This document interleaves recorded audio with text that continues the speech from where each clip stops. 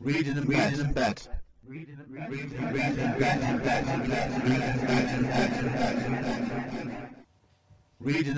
bed.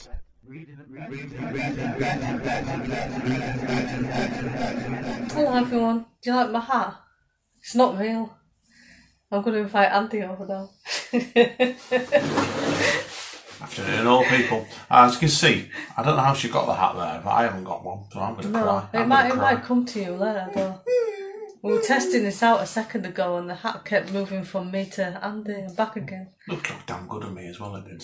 Which is no good to anyone who's going to be listening to this when it comes an audio on Anchor, but never mind. Oh well, hey ho. So shall we tell people what this is? What is this, Amanda? Alright, so this is a special Reading in Bed episode. And I'm going to be narcissistic for once. And I'm going to promote my book, which is called How to Write Wrong, a Choose Your Own Adventure Story. I've got that now. Hey, everybody. Hat's jumped to me now. Yay! I got the hat. Oh, boo, boo. That's what happens when you start getting excited about the hat. See, my man started jumping helping down like this. Yeah. Right, jump back in my head. Come on, man, jump up and down. No. Right, seriously, come on. Right, so we're going to do a live reading of this. Yes, now, Amanda, why a Choose Your Own Adventure book before we start, seriously? I did toy with the idea of doing it, and then I started this book, and I sort of abandoned it and thought, yeah, I'll carry on doing it as a Choose Your Own Adventure book. And people will want to know, though, why the topic you chose in this book. How to write bad, is it? How to write wrong. How to write wrong, sorry. Yeah, obviously it's not based on anybody, but when you run a magazine and go around spoken word nights and things, you bump into people. So there might be like little things in there that have started from what somebody's done and then you've exaggerated it into a story. Or lied. Well, yeah, it's fiction. Yeah, of course. Okay, so shall we start? I'll read this bit out and I'll come to the choices and Andy's going to choose, so he's going on an adventure this morning. I don't know why. I've not even read this book yet, and the hat's back on me to symbolise it's starting now, so... Okay, go for it. Okay.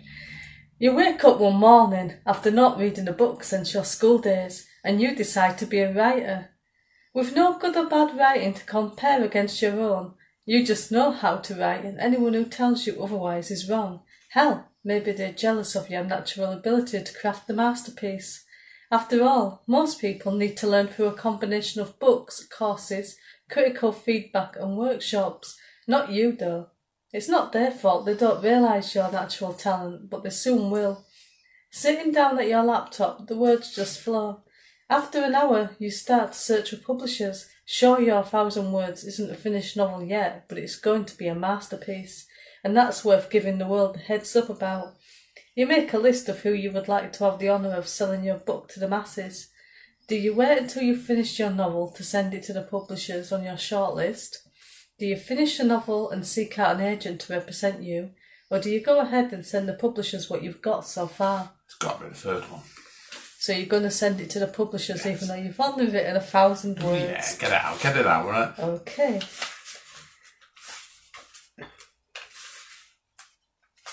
Right. So you're so sure of your natural talent and the potential... What are you laughing at? I'm sorry, anyway. Sorry, everyone. You're so sure of your natural talent and the potential of your unfinished manuscript, so why wait?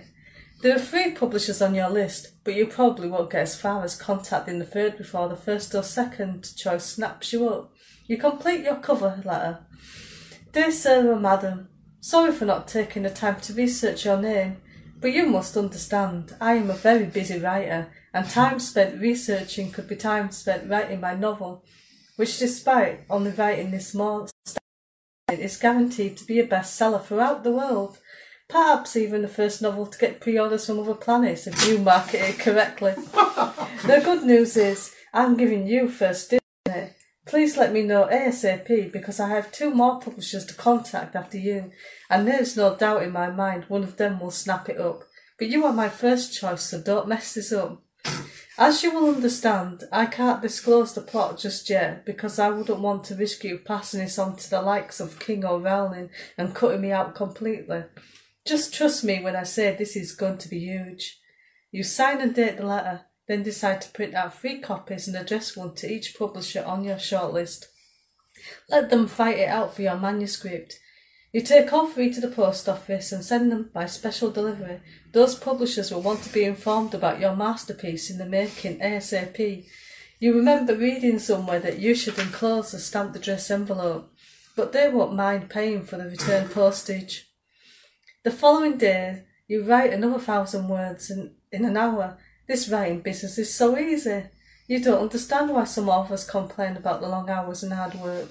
It's not like bricklaying or any other equally physical labour at the same time. Do you decide to go ahead and build yourself a house while speaking into a tablet loaded with voice recognition software? Or should you concentrate on getting your manuscript ready before your chosen publishers start fighting among themselves for the right to it? I'll say the first one, please. Okay, so you're going to build a house and write a book at the same time, so multitasking. Yeah, us men can multitask. Yeah, I thought you knew that. who knew? Men are very clever. Okay, so you choose to write and build because if you can, you should. 3 months later, you have a 90,000 word manuscript and a house. You haven't heard back from the publishers even though you paid for your mail to be redirected to your new address. The post office must have pocketed the money and thrown your mail in the bin. You've been to your old house a few dozen times now, and the new tenants reckon no post has gone there for you. They might be lying, wanting to block your path to success. Don't let them.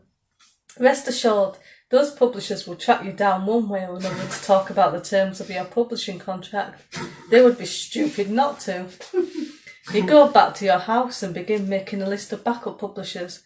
You have no intention of allowing any of them to handle your precious manuscript, but it will be fun to watch them fight over it. You put on another jumper as a draught seems to be coming from somewhere in your newly built walls. Typical. Whoever made those bricks for you did a rubbish job. How are you ever supposed to build a decent house when the materials are faulty? While you wait for the bidding war to start for your novel, you hold a housewarming party to show off your other creation. Your friends and family cast critical looks at the wall. You point out the obvious issue of the quality of the bricks. Your brother says something about the window not shutting properly. What does he know? He only worked in a call centre selling windows for 2 years. He doesn't actually know anything about what a window should look like. The office where he works doesn't even have windows, just 4 walls. No wonder he lacks imagination. It's time to start the next step of conquering the world as a writer. What will you choose to do next?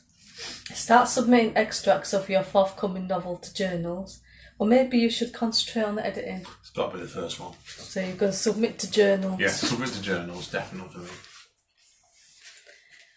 Obviously you don't need to edit. Your work is already perfect. You buy a book, not to read, just to get the contact details for all the publications to send an extract to. Starting in alphabetical order, the first journal listed only accepts poetry to a maximum of 40 lines, but you send a 2,000 word sample anyway. They will make an exception for you when they read it. The following day, the editor of the first journal responds to you. He reckons as a new author, you should read the guidelines before submitting. His publication only accepts poetry, not novel extracts. He has deleted it without reading. What an idiot, right? Pointing out the obvious like that. Yours could have been the first novel extract to be included in his publication. You're sure his readers would have appreciated the chance to read a snippet of your soon-to-be bestseller. You tell him so and point out your vast writing experience, spanning across months, so you're hardly a new writer as he claims.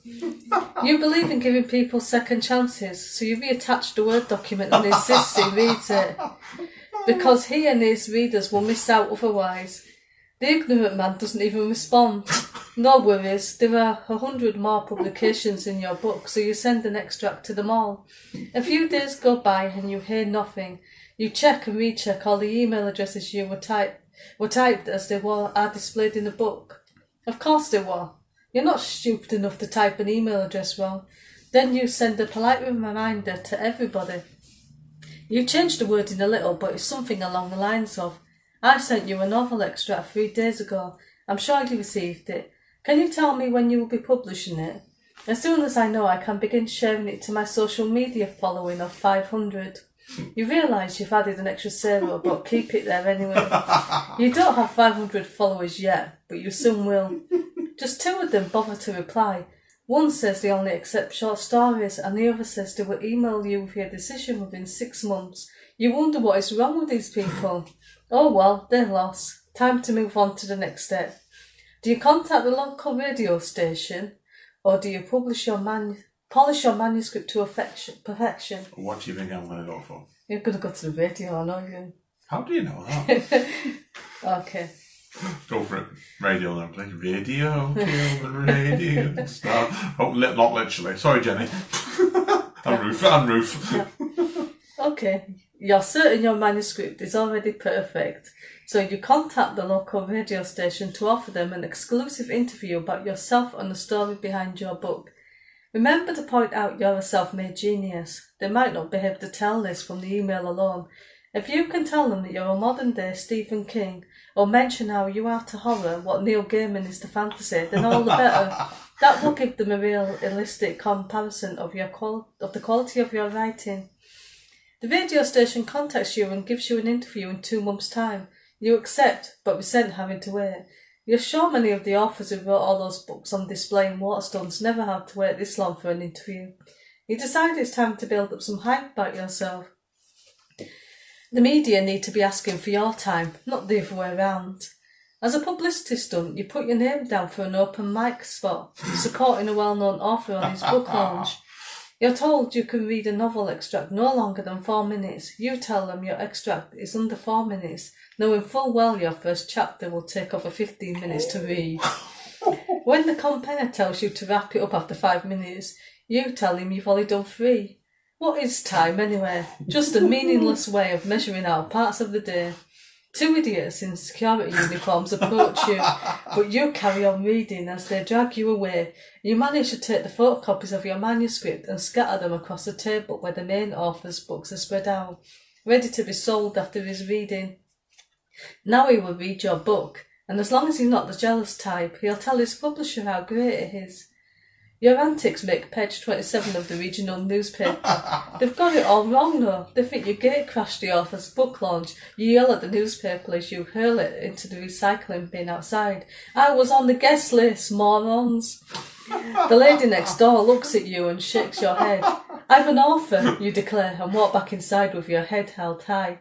You're not surprised when you open your laptop to see a reply from the publisher. The surprise arrives when you read, "Sorry, we won't be publishing your novel. Below these offending words, the editor has included some feedback on your work. I would suggest you give this manuscript an edit or 2. Also, the main character is unbelievable and his name changes halfway through the manuscript. Then there are several substantial plot holes, such as, you don't read the rest, you don't need to. How dare he criticise you? What do you do now? Listen to the publisher and finally start editing? Or do you let him know what you think about his feedback?" What do you think I'm going to go for there? I can guess. Go on, I'm going to tell everybody. You're going to let rip. I certainly wouldn't listen. No. In real life I would, but not at that stage. No, you'd go, yeah, and then you just go ahead and do it. Nah. Yeah. Go on. Okay. Page 41 then. Yeah. Right, you didn't need to edit before, and you certainly don't need to edit now. You sit down and type out a response. You clearly don't see the genius of my story and have mistaken the twists for plot holes. I would expect more from someone working within your field. If I had known how narrow-minded you are, I would never have allowed you to read my work, and I will call my character whatever the hell I like. You block him, satisfied that you will have the last word. But you know he'll realise the error of his ways and try to apologise, before realising it's too late and he's lost the best writer he could have signed to his publishing house. You no longer believe in giving second chances. You've signed up for another open mic slot, keen to jump on the success, mostly, of the last one, while your name is still being discussed in the very local media. After all, no publicity is bad publicity. When you arrive 10 minutes before your slot, you realise it's a hip-hop night, despite fuming over the badly worded social media advert, which didn't make this clear at all. You decide you can do anything if you put your mind to it. You spend the entire 5 minutes of the slot rapping the words of your book. It goes down extremely well. The people in the audience are so in awe of you, they stare open-mouthed, marvelling at your talent.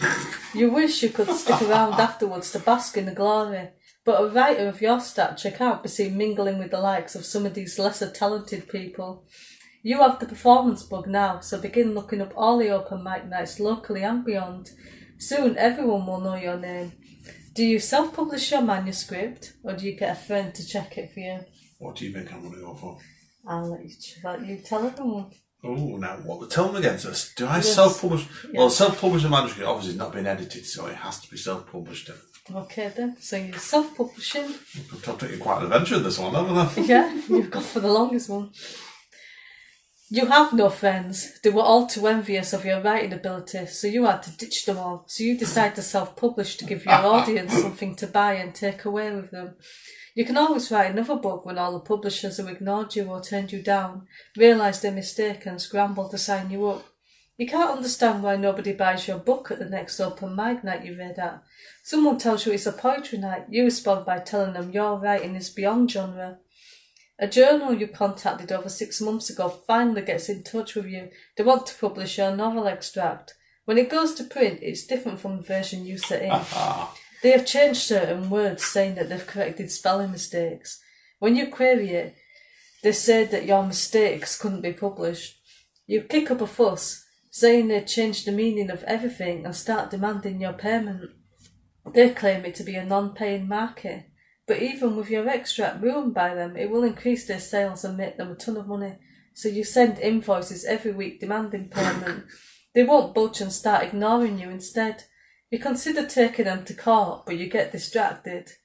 Your first review for your self-published book appears on a major website where your book is for sale. The man calling himself Bob says that your book lacked plot and consistency and needs spell checking. Do you ignore it and move on? Or do you let him know what you really think? I've got to tell you, you've got to really let him know what you think. Well, you're doing well here. You won't die, Jen. I know. I get the feeling with this one, the way the man's going to this book, I think she'll have no voice left at the end of this. Voice? What's a voice? Exactly. You don't need a voice here, right? No. There's no way you can allow his comments to tarnish your reputation. You call him stupid before demonstrating a consistent knowledge of little-known swear words, all spelt correctly. That ought to show him how knowledgeable you are. The argument rages on for months, but you easily outsmart him with every clever response you throw back at him. You continue going to open mic nights, but some of the people who run them refuse to let you read out your work. Complaints flood in from jealous writers. They reckon you're rude, obnoxious and go well over the allotted time, meaning other writers sometimes miss out. You wouldn't say you go over by much, and you've heard some of those people reading. You're doing everyone else a favour by cutting into their time. You've lost count of all the occasions they interrupted your open mic spot, claiming you had gone over, despite you only doing a few measly minutes each time. The day of your radio interview arrives, after they made you wait for months. The host introduces you as a self-published author, then asks why you didn't opt for the traditional route. There's a disdain in his voice when you tell him the world needed to read this story, and you couldn't wait for a publisher to figure out their ass from their elbow. It cuts to a song and tells you to leave. You know for sure you haven't gone over your time. It's supposed to be another 55 minutes of the show. You deny swearing on air when they reckon that's why you should leave. How dare you accuse me of this? I'll fucking sue you, you shout as 2 security guards escort you out of the building. You make the local Gazette again, page 25 this time. Things are looking up. The headline reads, "Local man kicked out of radio station." Despite the dramatisation, you take a black marker and scribble writer where it says man. Then you pin the article up on the fridge, knowing you've finally made it to stardom. The end. So you won as an author and you didn't die. Yeah. Well, anyway, Amanda. Okay. Obviously, do you want to tell people there's a lot more options on that book, isn't there? So yeah, and thank God we didn't go through them all. I know, we're a fair few down, mind you, didn't we? So, oh, excellent, that was fantastic. So this is available to buy on Amazon now. Well, it's a pre-order, it's out on the 11th. The physical book's going to be out at the same time as the Kindle. So buy it. The Kindle's only 79p until the end of May. Sounds good to me. It's not even a chocolate bar. No. Amanda's a set donations of chocolate bars, mind you. Yeah, I would sell these books for a chocolate bar. Man. So that's it. Thanks for listening, everyone. Take care, Bye. guys. Read and bet. Read